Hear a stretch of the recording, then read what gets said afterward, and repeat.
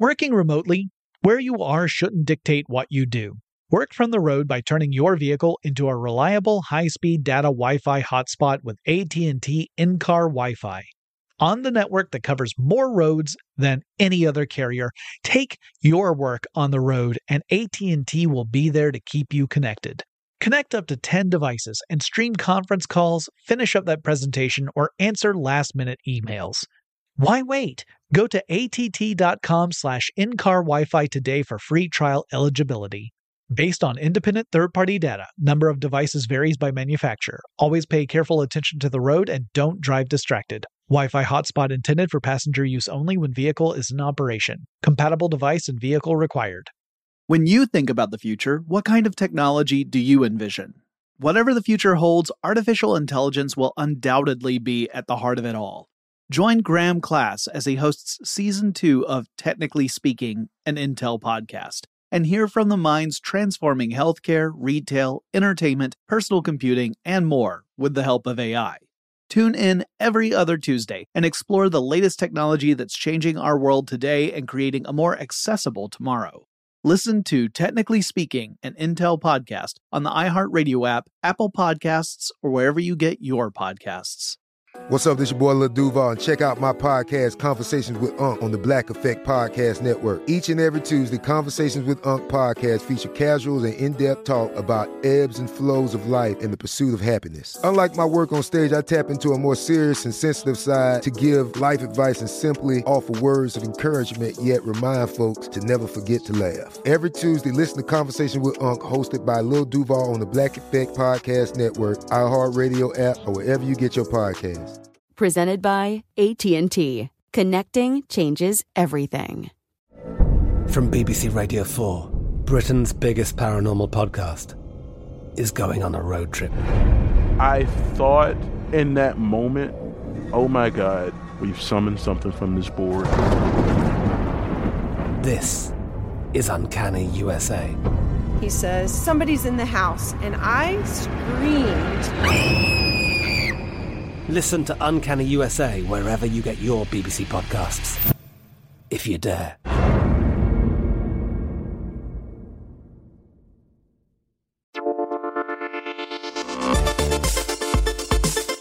Welcome to Tech Stuff, a production from iHeartRadio. Hey there and welcome to Tech Stuff. I'm your host, Jonathan Strickland. I'm an executive producer with iHeartRadio and I love all things tech. And today, I've got something special for you guys. I'm going to be talking with Shannon Morse, my good friend, hacker extraordinaire, incredible tech communicator, and she and I are going to break down the SolarWinds hack, a hack that was dominating the news for late December into January. It will likely be a part of the news cycle in the tech space for months and possibly years to come, as it was a particularly effective and potentially devastating attack, one that will take quite a long time to repair. And I wanted to bring Shannon onto the show because while I can do a lot of research into this stuff, I come at this as the same as anyone else would, really, anyone who's not in the InfoSec space. I would look at it as an outsider trying to learn as best I can. But Shannon has been working in the hacker sphere for many years and has a particularly strong point of view when it comes to such things and is able to see things that I just don't. So I was very glad that she took the time out of her schedule to jump on this episode. And so now here is my conversation with Shannon Morse about the SolarWinds hack. I hope you enjoy it. Shannon, welcome back to Tech Stuff. It has been too long. Thank you for joining me. Thank you for having me, Jonathan. How are you? I'm well. It's always a pleasure to have you on, even when we have to talk about terrifying existential threats. But this one's a fun one. This one is interesting. It's fun for us to talk about.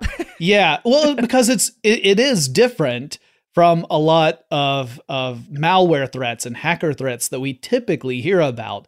So, Shannon, you're the expert. You let me know if I'm way off base, I'm going to give kind of my take on what the typical hacker attack tends to be. And the way we tend to see it, at least the ones that we hear about, if it's not something like someone taking advantage of a security vulnerability in a system or using social engineering to get access to someone's system, what we usually hear about are malware attacks where there's like an email attachment, or someone has uploaded an infected file through some sort of distribution point where it might be a peer-to-peer network, it might be a database, or it might be that you go to some website that you've been directed to and you click on something that then installs malware to your system. And in this sort of attack, you've got hackers that are kind of taking a shotgun approach, right? They don't know who's going to end up getting this malware.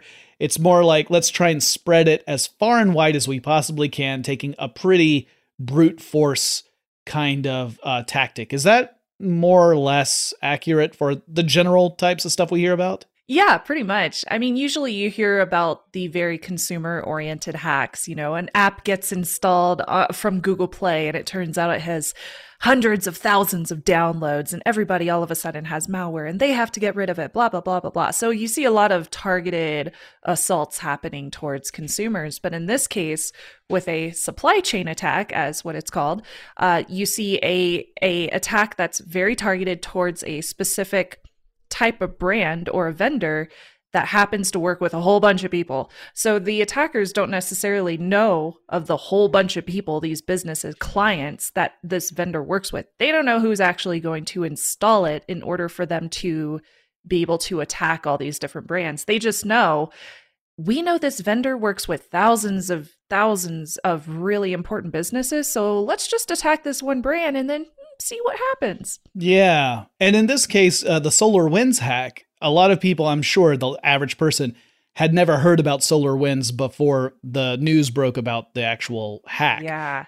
Because this is a business to business sort of enterprise. They create software packages for businesses, typically really big businesses or really big organizations, to use to do things like just monitor their network systems. So it's not the kind of thing that the average person would ever have to come in contact with unless you happen to be like the IT person at a big company or a government agency. Exactly. So I give an example of when I used to work at a bank, and forward facing, when I was working at that bank, you know, I was talking to customers all the time, and I had my own little register where I had the money and everything.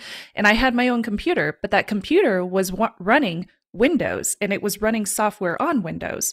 But behind the scenes for that entire branch and for all the different branches and all the different cities for this company that I worked at, they had servers that were connected to all the different physical locations for this bank. And on those servers is where you would see these kind of platforms being used, these kind of operating systems. So if you're just working at a very like consumer facing or an office oriented job, then you don't necessarily run into this. Even if you're an employee, a lot of times it's just happening on the back end for like the network administrators, the IT security and information security. Like those are the kind of people that would be using this kind of networking product. Yeah. So like if you're a company that does products that are like software as a service, where you need to keep a really close eye on things like network loads, because you might have to react nimbly and quickly to changing demands on your system. SolarWinds makes the kind of software that allows you to have that top level look at what's going on with your networks. So again, not something that most of us would run into, but it is really important software. And that's why nearly every company that's on the Fortune 500 list is a client of SolarWinds, and several high level government agencies, particularly in the United States, like the Department of Justice, the Department of Homeland Security, the Department of the Treasury, the Department of Energy, like big national security level organizations are all clients of SolarWinds. And in particular, they have a product that's called Orion. And this is specifically to monitor stuff like network traffic and network assets and where you might need to make adjustments on the fly.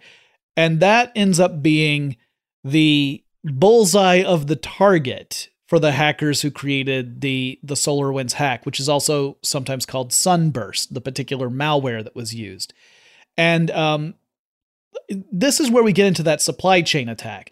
And I think an easy way for people to understand it is that it's unfortunate that it's an attack that takes advantage of something that we typically tell people to do, which is when a patch comes out for your software, you install it. Because typically patches do things like they address previous vulnerabilities in software and they close down an avenue of attack for hackers. But if a hacker were able to target that actual software, whatever it might be, like if they were able to target Windows and insert the malicious code into the Windows code so that when the patch notes go out, when the patches go out, the malicious code hitchhikes along. And then when you install your patch, as you do as a good user, you have just installed the malware. That is the supply chain attack. And it's devastating. It's very, very scary because it kind of focuses on the inherent trust that a lot of clients have with the vendors that they use for this distributed software that they might use on their backend for their network or whatever it might be. So by having that inherent trust, you are trusting as a business that when you do these auto updates, when you physically go in and, update your firmware or whatever it might be, that you are going to be protecting yourself because you're on top of it. You're downloading that stuff every single time there's a new version that comes out. But in this case, because the attackers were targeting the vendor itself and not the specific clients, they were distributing that malware to thousands upon thousands of potential customers. And it's the ones that were updating like they should be that ended up being kind of caught in the crosshairs. Yeah, this is one of those cases where you say, I did everything right, and you still screwed me. Yeah, so Orion is a platform that's very popular. Around 33,000 of SolarWinds clients have some version of Orion running on their system. Out of that 33,000, SolarWinds said approximately 18,000 had the versions that were specifically affected when the malicious code had been inserted and those patches had been pushed out to the clients and they had actually installed it. Out of those 18,000, however, we later learned that a very, very small number were followed up on because, as it turns out, that Sunburst attack was just stage one. It was not the end all. It wasn't like, oh, we snuck some malicious code into a legitimate product, high fives all around. That was just the beginning. Yeah. So in this case, the attackers were like, let's just get it out there and see who gets caught in the crosshairs.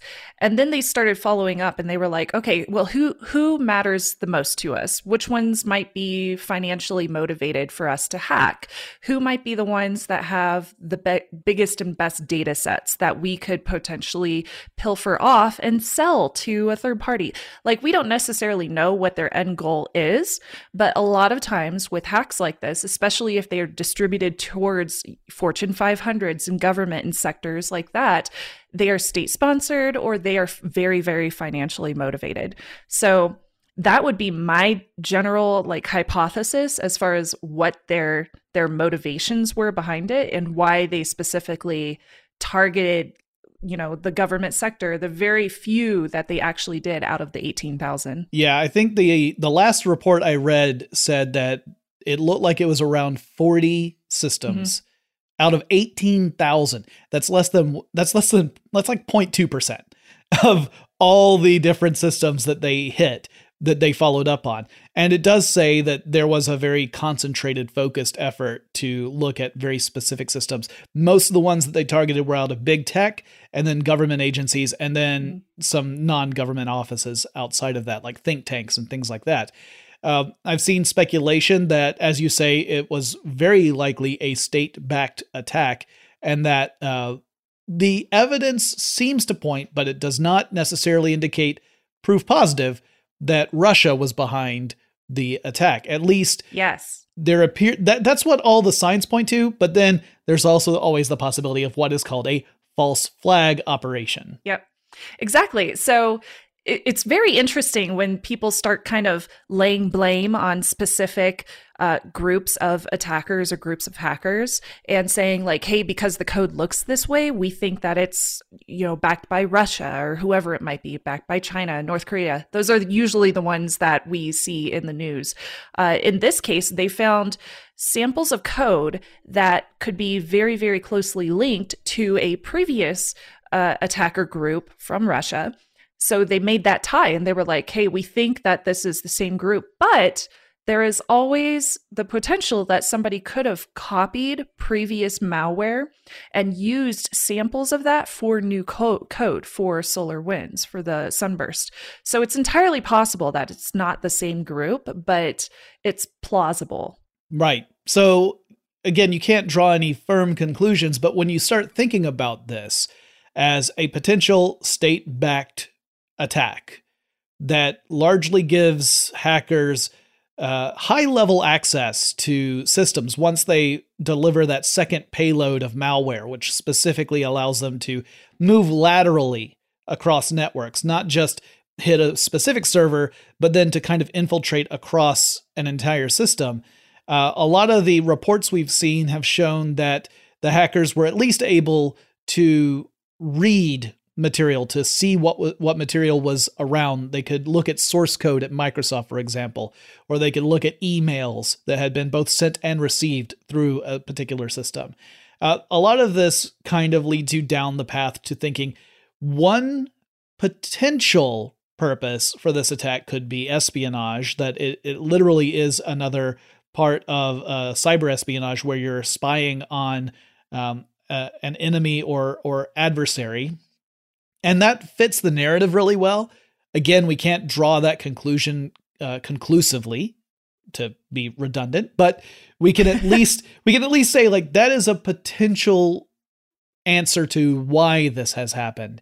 Totally. Yeah. So I like to lay out a lot of caveats because it's very dangerous to speak in absolutes when you come to something like this, because it may turn out later on. It's ongoing. Yes, it's exactly. ongoing. So we still have a lot of questions, but I am glad that we have companies like Microsoft, for example, with Office 365, and the fact that they were able to see source code, the attackers were able to see source code. I'm glad they're coming forward, these clients that were attacked and were targeted, because it's giving us a clear perspective of what was actually targeted in this assault.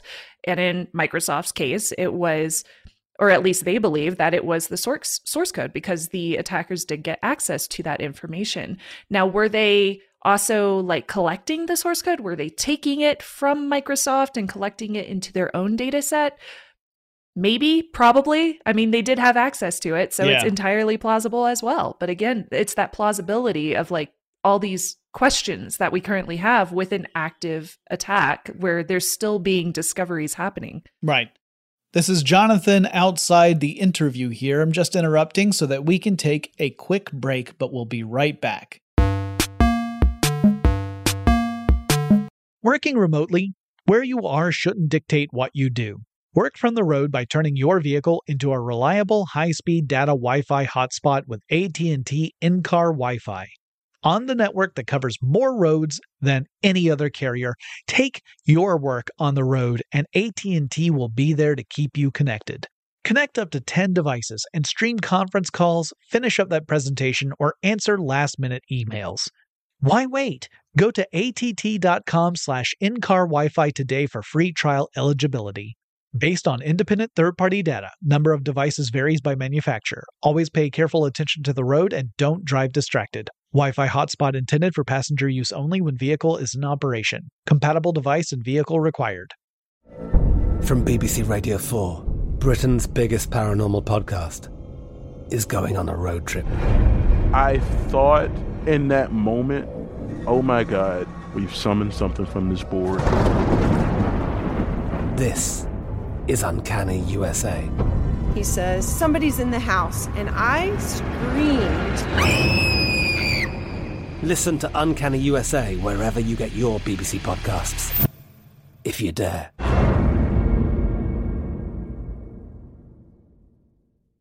When you think about the future, what kind of technology do you envision?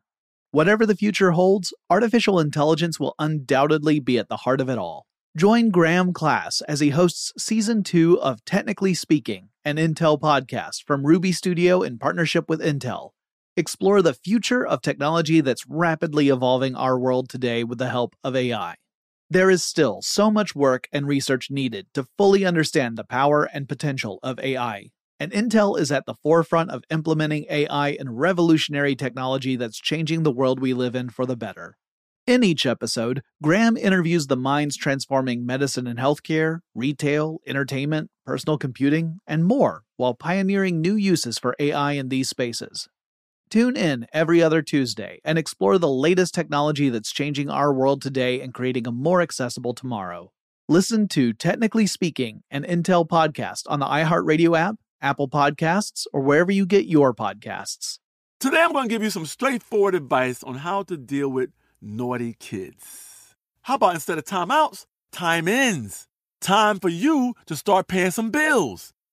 I'm JB Smoove, and that was a full episode of my new podcast, Straightforward, inspired by guaranteed straightforward pricing from AT&T Fiber. Get what you want without the complicated. AT&T Fiber, live like a gigillionaire. Available wherever you get your podcast. Limited availability in select areas. Visit AT&T.com/hypergig for details.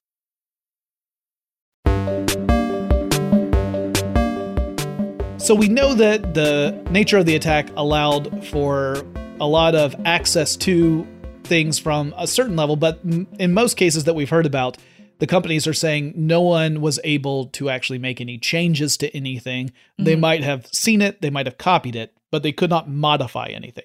However, part of what I would think would be useful if you're looking at source code for products like Office 365, which has incredible distribution to millions of systems around the world, consumer level, enterprise level, everything in between, that now that you have that source code, you can start looking at ways to exploit that.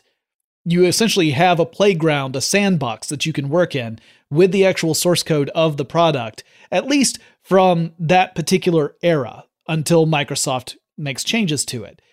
And then you have a way of practicing on that to try and develop malware that could potentially be used out in other distributions using perhaps totally different attack vectors.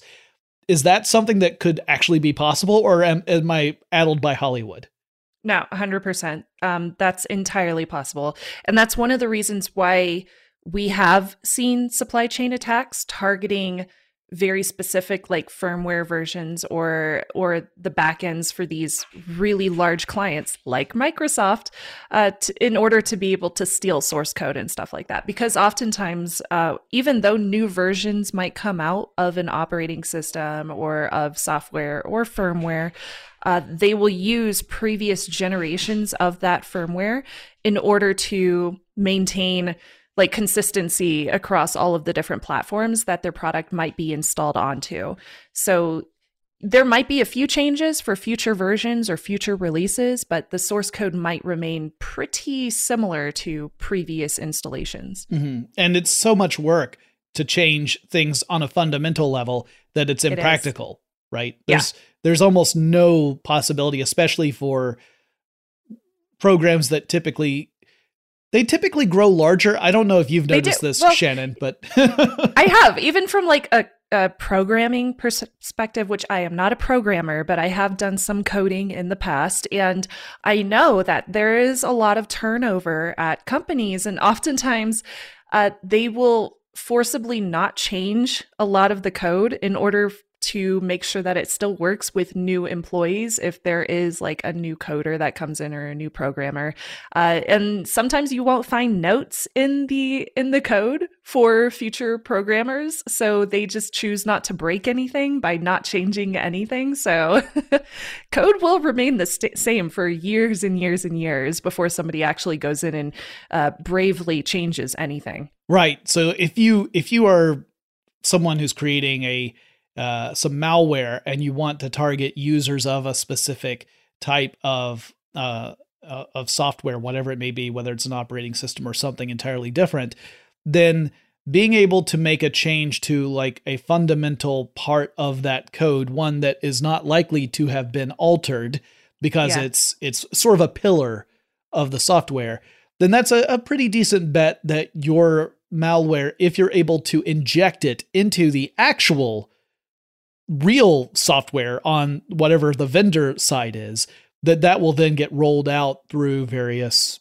patches and updates, or even just new installations of that product as people come on board. And the longer you can keep that on the DL, the more systems you can infect without anyone being the wiser. As it turns out, with the SolarWinds hack, we now know that the attack started no later than October 2019. It may have been... That's insane. Yeah. So that was for a full year plus a couple of months before we were made aware of it. And it was another security firm called FireEye that noticed something hinky was going on. Something hinky? Yeah. But but it was hinky within their own system. It's true. They were like, hey, what's this? Why is our network being weird? I call it janky, but they were just like, something odd is going on. Like, we're getting some red flags. And we didn't know at the time that it was Sunburst, that we didn't know that it was a SolarWinds hack or where it was being distributed from. So FireEye was just like, we think we got hacked. And then a few days later, everybody was like, oh, actually, this is connected to a much bigger thing. It wasn't them. It was the vendor that they were using. Yeah. So all of a sudden, everybody was just like, oh, we should probably check our systems too. And then everybody started realizing, oh, this is actually a really huge thing because it wasn't just us. It was a vendor. Mm-hmm. That's scary. Well, and when it's a cybersecurity firm that first says, oh gosh, we were hacked, you know it's bad.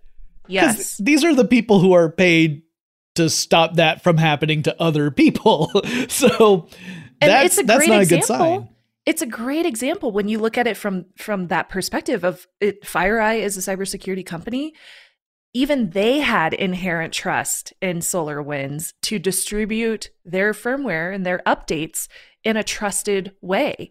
And even then, they couldn't fully trust SolarWinds to do that in a matter that would keep them protected. Right. I mean, there's this whole certification process, this digital certification that proves that a piece of code is really coming from the source that you think you're receiving it, from. So that there's this approach that's very well tested, very well proven by history that this is reliable. And that's why this hack is so insidious, because it said, cool, we're not going to try and get around that. We're going to rely on that trust, on that whole process, because everyone knows it works. So if you can get to the code before it goes through, then you're golden. And that's exactly what happened. An analogy I use is that the way we typically think of hackers is, and you should appreciate this because I know you've played with them, we can think of someone who's got lockpicks and they're going through an apartment building and they're opening up locks just for fun. But the SolarWinds hack is as if the supervisor for the entire building with the master key is the one who's decided to do all the snooping, and they can just walk in because they've been trusted with that master key. So that's kind of the analogy I give. It's totally different from the hacks where you're like, that person looks sus, I'm not going to let them into the building. No, it's the supervisor. Of course the supervisor comes in. He's totally fine. Yeah, that's a great analogy, actually. I hope you don't mind if I steal that. Please do. I get like 2 a year, so I'm just glad that I was able to. I mean, I peaked early. We're in January, but but yeah. So the scope of this attack, even though only I say only, but like 40 different systems have been compromised and then further infiltrated, you still have around 18,000 that could potentially be infiltrated because they do have the malicious code installed within their systems that allows for that backdoor access. So it is now incumbent upon them to make sure they isolate those servers, they remediate them, and that they bring everything up to a new version that no longer has that backdoor access. Meanwhile, for all the systems that were compromised, for those 40, which again includes like national security level government offices, they have the unenviable task of figuring out how extensive the attack was within their systems, what parts of their systems were specifically affected, at what level of access did the hackers have? Was it like Microsoft Yes. where they could just see it, or could they do more? And how did they fix it? And this is, I think the way we could call it a ginormous challenge. Oh, yeah. So I'll give you an example from a very much smaller scale. When I was working at Hack5 in an office, I learned how I could do network sniffing on the entire office. So I was able to figure out from my little Linux laptop what machines were connected all to the same network. Even if they were Ethernet or Wi-Fi, I was able to figure out how to sniff Wi-Fi as well, because we made a product for that. And I was able to see that we had I think it was 12 different computers. We had 2 printers. So then from there, I was able to look up the versions of everybody's operating systems and find out which ones were vulnerable. And it turns out one of our printers was vulnerable. So even though I was not necessarily connected to the printer, I didn't have it installed, the drivers installed or anything on my Linux computer, I was able to send that printer a piece of paper that said, I got hacks, and I was able to print it out on the computer. And it was the funniest thing, because nobody, it was Darren's printer. So he was able to look at it, my coworker. Darren Kitchen, yes. And he looks at the piece of paper and he was like, "Shit, did you just figure out how to hack the printer?" And I said, "Yeah." And it was super funny. But even from a much more broad perspective of when you're looking at SolarWinds, if somebody had access to the network of one of their clients, they could see the actual desktop computers that many of their office employees might have access to. They could see printers. They might be able to see network connected security cameras. If they work at a bank, they might be able to see network connected ATMs. They have access to maybe passwords or anything that's being distributed across the network if it's not being protected correctly. They could have access to network attached storage and server racks, all sorts of things. So if you have hundreds and hundreds of different connected devices and any of those have not been auto update, and then again, we're putting trust in vendors to auto update correctly. If these machines have not been auto updated or patched correctly, and a hacker has access over that network to see what version these programs are running, there's plenty of information on Google about what versions of what software are still vulnerable to what problems. There are these things called CVEs, and you can look them up and see what kind of vulnerabilities are currently out there and how they are being fixed. And if a hacker knows, and they look at this version and then they find out there's a vulnerability, they could use that to their advantage to get another foothold within that network. Even if the network admin found out that there was a vulnerability on their network and they were able to cut that off, the hacker might have already gotten another foothold. So it's entirely possible that there's plenty of other places that these attackers are snooping on networks through. So yeah, it's a huge issue. And it's no wonder, given that this was just discovered a few weeks ago, maybe about a month and 2 weeks ago or 6 weeks, it's no wonder that there's tons of network admins and security professionals that are still having to work overtime just to ensure that their networks are safe.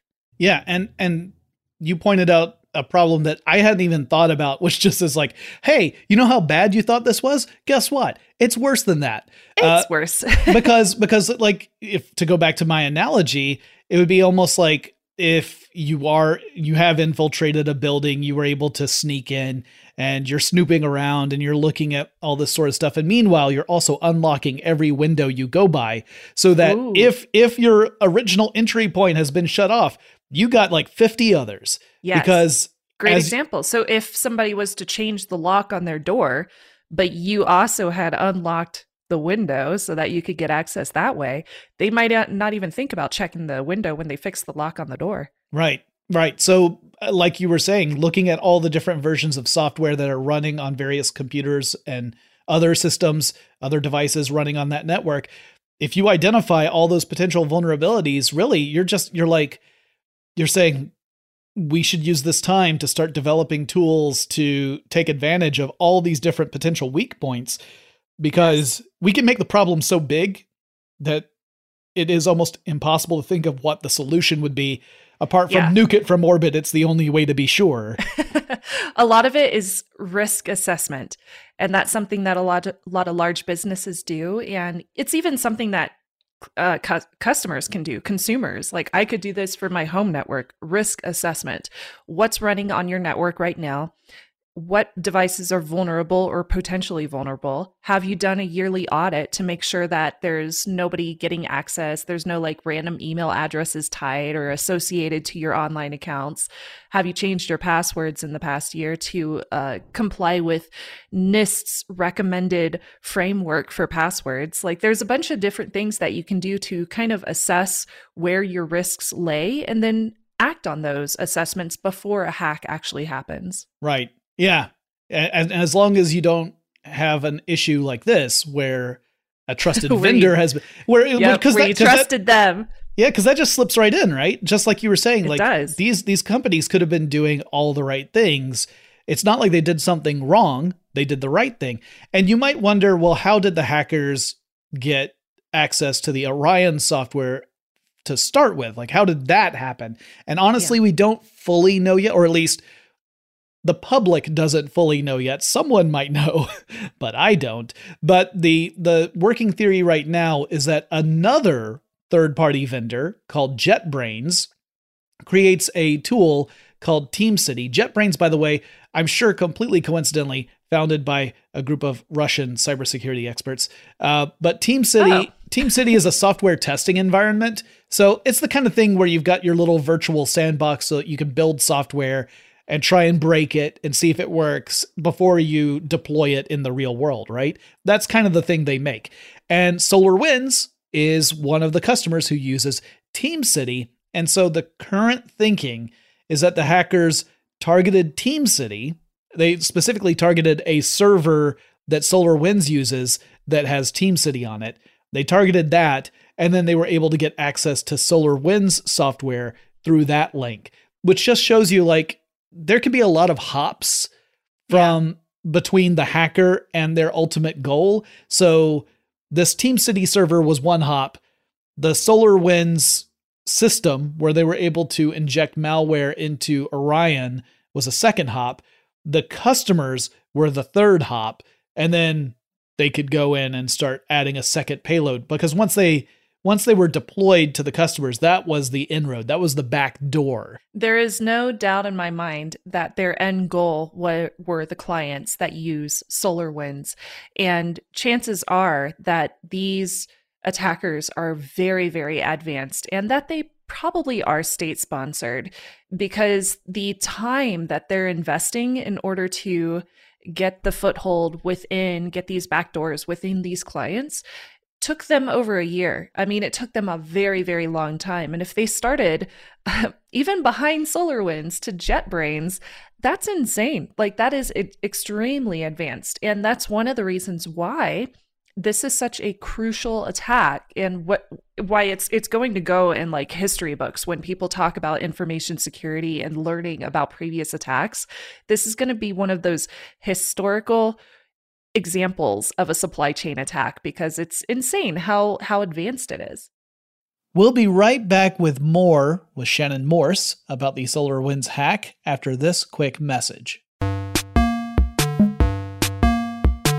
Working remotely, where you are shouldn't dictate what you do.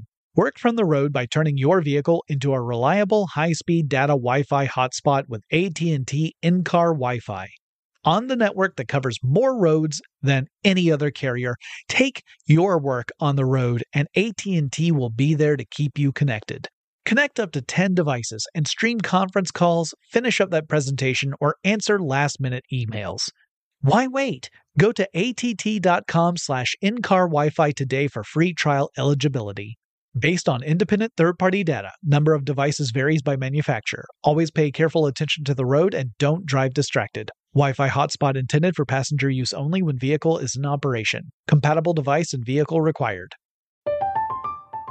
I'm Katya Adler, host of The Global Story.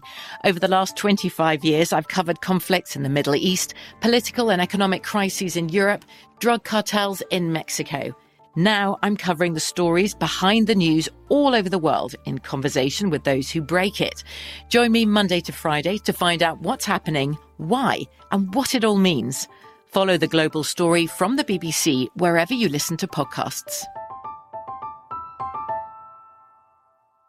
When you think about the future, what kind of technology do you envision? Whatever the future holds, artificial intelligence will undoubtedly be at the heart of it all. Join Graham Class as he hosts Season 2 of Technically Speaking, an Intel podcast from Ruby Studio in partnership with Intel. Explore the future of technology that's rapidly evolving our world today with the help of AI. There is still so much work and research needed to fully understand the power and potential of AI, and Intel is at the forefront of implementing AI in revolutionary technology that's changing the world we live in for the better. In each episode, Graham interviews the minds transforming medicine and healthcare, retail, entertainment, personal computing, and more, while pioneering new uses for AI in these spaces. Tune in every other Tuesday and explore the latest technology that's changing our world today and creating a more accessible tomorrow. Listen to Technically Speaking, an Intel podcast on the iHeartRadio app, Apple Podcasts, or wherever you get your podcasts. Today I'm going to give you some straightforward advice on how to deal with naughty kids. How about instead of timeouts, time-ins? Time for you to start paying some bills. I'm JB Smoove, and that was a full episode of my new podcast, Straightforward, inspired by guaranteed straightforward pricing from AT&T Fiber. Get what you want without the complicated. AT&T Fiber, live like a gigillionaire. Available wherever you get your podcast. Limited availability in select areas. Visit AT&T.com/hypergig for details.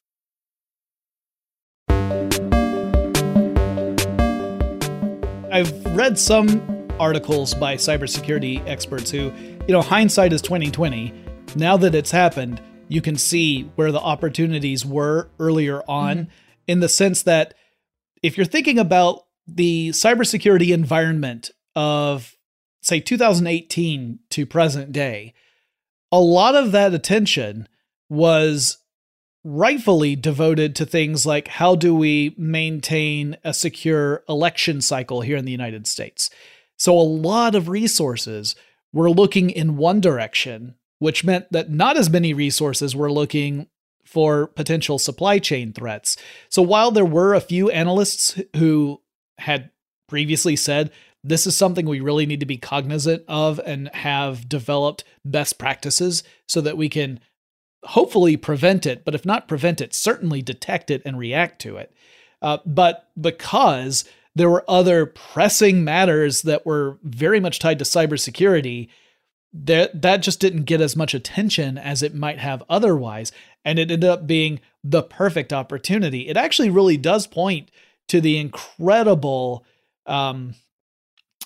inventiveness and the how nimble the hackers were to be able to recognize a time and opportunity to really develop and deploy that malware, because you couldn't have asked for a better environment, right? It just was the perfect time for the neighborhood watch to be looking the other way.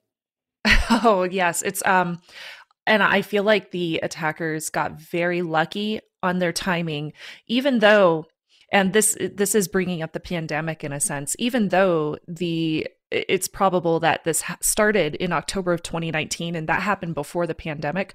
What perfect timing for these attackers, because the entire time that they have been silently getting intrusions into all these different clients and into SolarWinds as the vendor, there have been companies out here that have been losing funds because of the pandemic.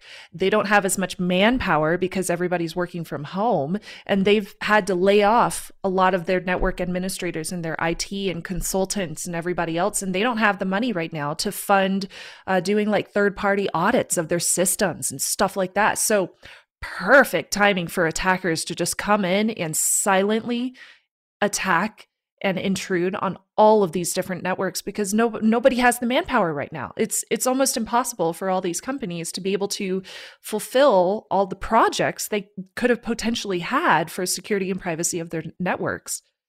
Yeah, it's a remarkable set of circumstances that all helped create almost a perfect storm. The only way you could argue that this would be obviously worse is if that number of compromised systems had an even larger number of ones that were followed up upon.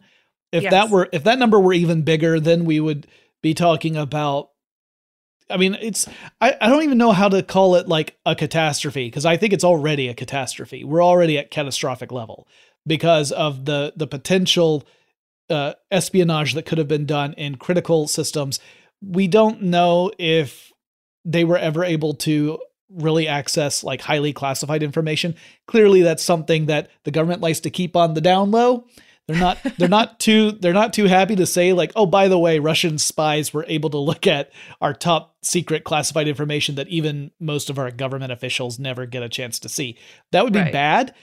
We don't know if that's happened or not. Based on what we've seen at other places, it's hard to say because it all depends upon what other security practices these different departments were doing, whether or not they had sort of sequestered some of their most sensitive information in systems that are not as easily accessible. There are possible ways of doing that. Microsoft, in fact, has talked about how through their own security system, that is part of the reason why they were limited in their access.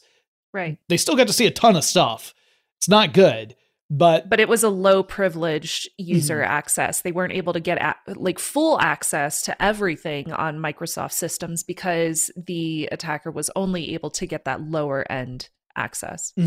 So here's hoping, and the cynic in me feels like hope is a strong word to use because I'm also familiar with government systems, and they're not always laid out in the best way. Often because, not to any fault of government officials, I don't want to throw a lot of shade at them. We also have to keep in mind that some of those positions, there's a lot of turnover just because government changes a lot. So that's true. It's hard to keep a real legacy of security in those systems because you don't necessarily have the same personnel from one administration to the next. And there can even be turnover within administrations, as our most recent administration taught us nearly daily. So, yes. So this is a huge challenge. The process of cleaning it up is going to take a really long time. I tried to see if any analysts had kind of an estimate, but the most specific answer I could get was probably years to really assess the full extent. That's the same thing that I saw, which was pretty much the consensus, even among like my hacker friends, was it's probably going to take several years in order for them to really figure out how deep this honestly goes. That is a sobering fact. It's also, a good reminder that this is something that, it's not necessarily going to be an isolated incident. The fact that this was so successful sends out a message to any state-sponsored hacker group that if you can manage something like this, then the all the doors are open to you. So it's now something that vendors are really going to have to be cognizant of to make certain that the product they send out has not been altered in any way. And this is made more challenging because obviously hackers are clever. They figure out ways to cover their footsteps. Oh, well, thank you. Yeah. I mean, a good hacker is anyway, right? A good hacker it's true. Yeah. Doesn't just figure out how to intrude on a system. They also figure out how to cover up that intrusion so that it's not immediately apparent. Yes. Because a lot of companies have they have really good intrusion detection software, which will send them a red flag or notify several of the administrators that are working on that network immediately as soon as something is noticed so that they can assess the situation and cut off the threat. Yeah. And just to make this story even more scary, there have been 4 major cybersecurity companies that have reported being compromised in some way, or at least attacked by these hackers. One of the 4 says that no harm was done. And those would be FireEye, which we mentioned before. That was the first company that came forward that kind of broke open the dam on the discovery of this. Microsoft is another. Malwarebytes, which we learned about not too long before the recording of this. Yeah, really recently. And worse than that, not related directly to SolarWinds because they don't use SolarWinds products. We'll get back to that. And then CrowdStrike, which is the company that says, yeah, they tried. They didn't do anything. So good on them. But as for Malwarebytes, they came forward and said, yes, we also have detected the presence of these hackers in our systems. But in our case, it was because of an Office 365 email protection app that was dormant that they were able to target and get to our systems through that. So they were able to read some emails. So that tells us that potentially that could have been something they learned by being able to look at the source code over at Microsoft. We don't know that, but that's possibly how that happened, was that they learned of a particular attack vector by scouring the source code, and thus were able to have a secondary attack through a totally different approach and not have to depend upon SolarWinds at all. And if that's the case, if Malwarebytes was targeted, then there's a really good chance that others were too, and we just don't know about it yet. Yeah, that's an excellent example. And it kind of takes us back, back to the beginning of the conversation, kind of explaining why the attackers were targeting these companies in the first place, because they're getting access to this crucial information that could potentially give them access to other people or other brands and companies in the future for completely different hacks that have nothing to do with SolarWinds. Mm-hmm. So while we might be on the lookout for one type of attack, just like we did with I was talking about the election cycle really taking a lot of cybersecurity attention. If we're all looking for one specific type of attack, that just means that there's opportunities for other attacks. In fact, this is sort of just the cracker style of hacker, the ones that specifically are looking at how to infiltrate systems. It really just goes into their mindset, which is that all they care about is, at first anyway, figuring out how do I infiltrate that system. That's their only focus.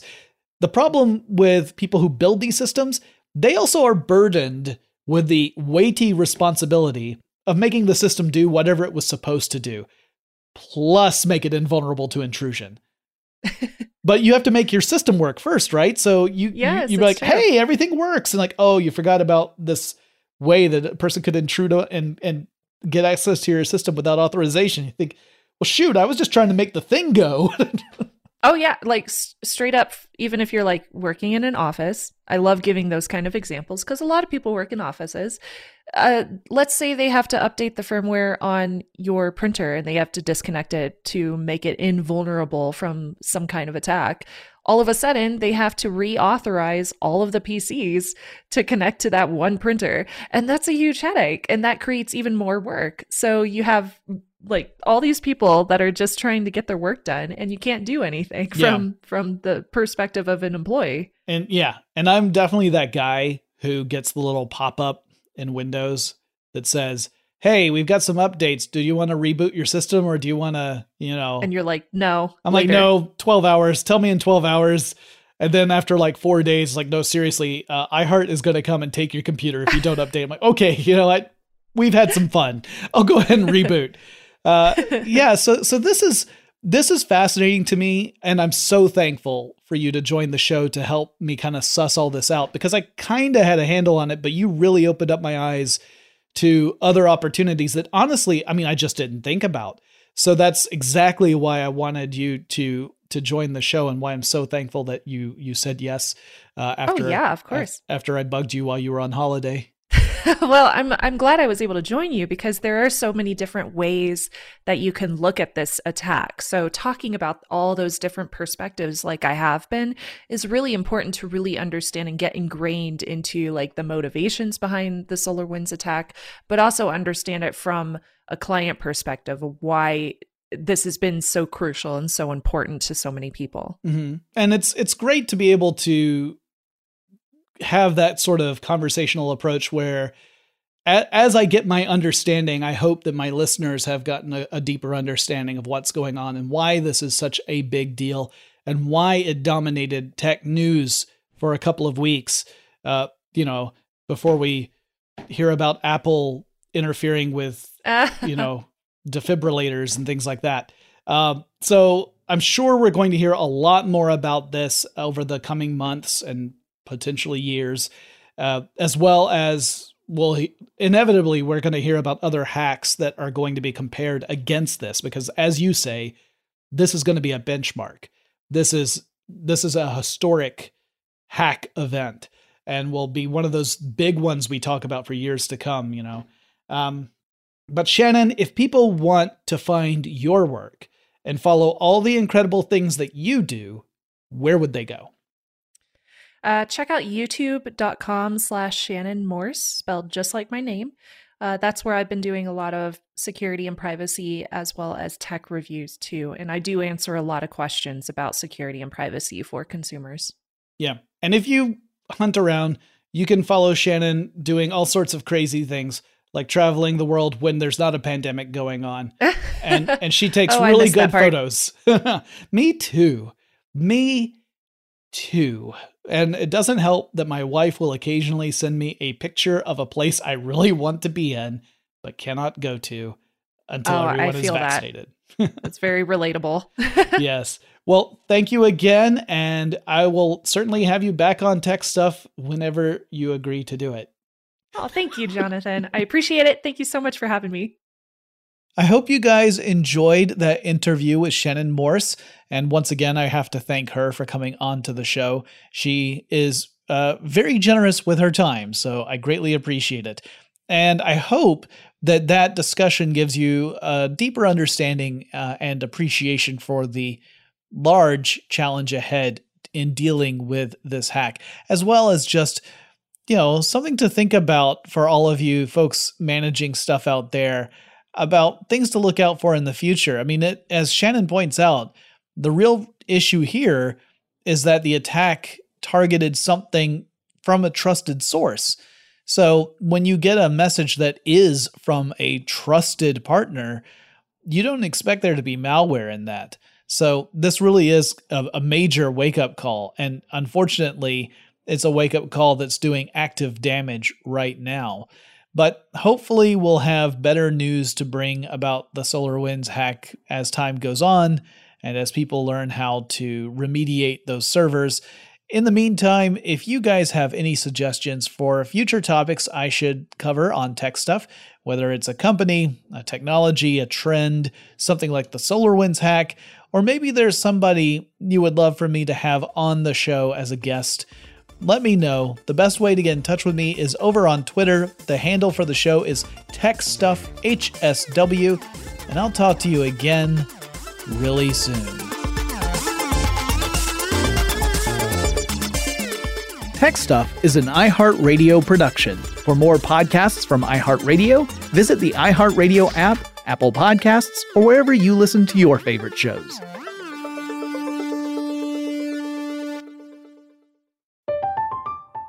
I'm Katya Adler, host of The Global Story. Over the last 25 years, I've covered conflicts in the Middle East, political and economic crises in Europe, drug cartels in Mexico. Now I'm covering the stories behind the news all over the world in conversation with those who break it. Join me Monday to Friday to find out what's happening, why, and what it all means. Follow The Global Story from the BBC wherever you listen to podcasts. If a new house is on your wish list in the next 5 years, grow your savings faster and experience your dreams with an Ohio Homebuyer Plus account from Kemba Financial Credit Union. A savings account specifically designed to save for a new home, where you can earn 7% APY, a $500 matching bonus, and a $1,500 mortgage closing cost credit. Learn more at Kemba.org. Offer expires March 31st, 2025. APY equals annual percentage yield. Restrictions apply. NMLS 292230. Equal housing lender. Federally insured by NCUA. We are the voice of NASCAR. The green flag is in the air, and we are underway. The Great American Race. The Motor Racing Network. NASCAR Cup, Xfinity, and Craftsman Truck Series Racing live on your hometown radio station and MRN or NASCAR.com. Martinsville, Talladega, the Chicago Street Course. We have the side-by-side action and last lap passes for the win. Photo finishes. Ryan Blaney will win. The voice of NASCAR, the Motor Racing Network. Xumo Play is your destination for endless entertainment. With a diverse lineup of 350 plus live channels, movies, and full TV series, you'll easily find something to watch right away. And the best part? It's all free. Love music? Get lost in the 90s with iHeart 90s, dance away with hip-hop beats, and more on the iHeartRadio music channels. No logins, no signups, no accounts, no hassle. So what are you waiting for? Start streaming at play.xumo.com or download from the app and Google Play stores today. All you can stream with Xumo Play.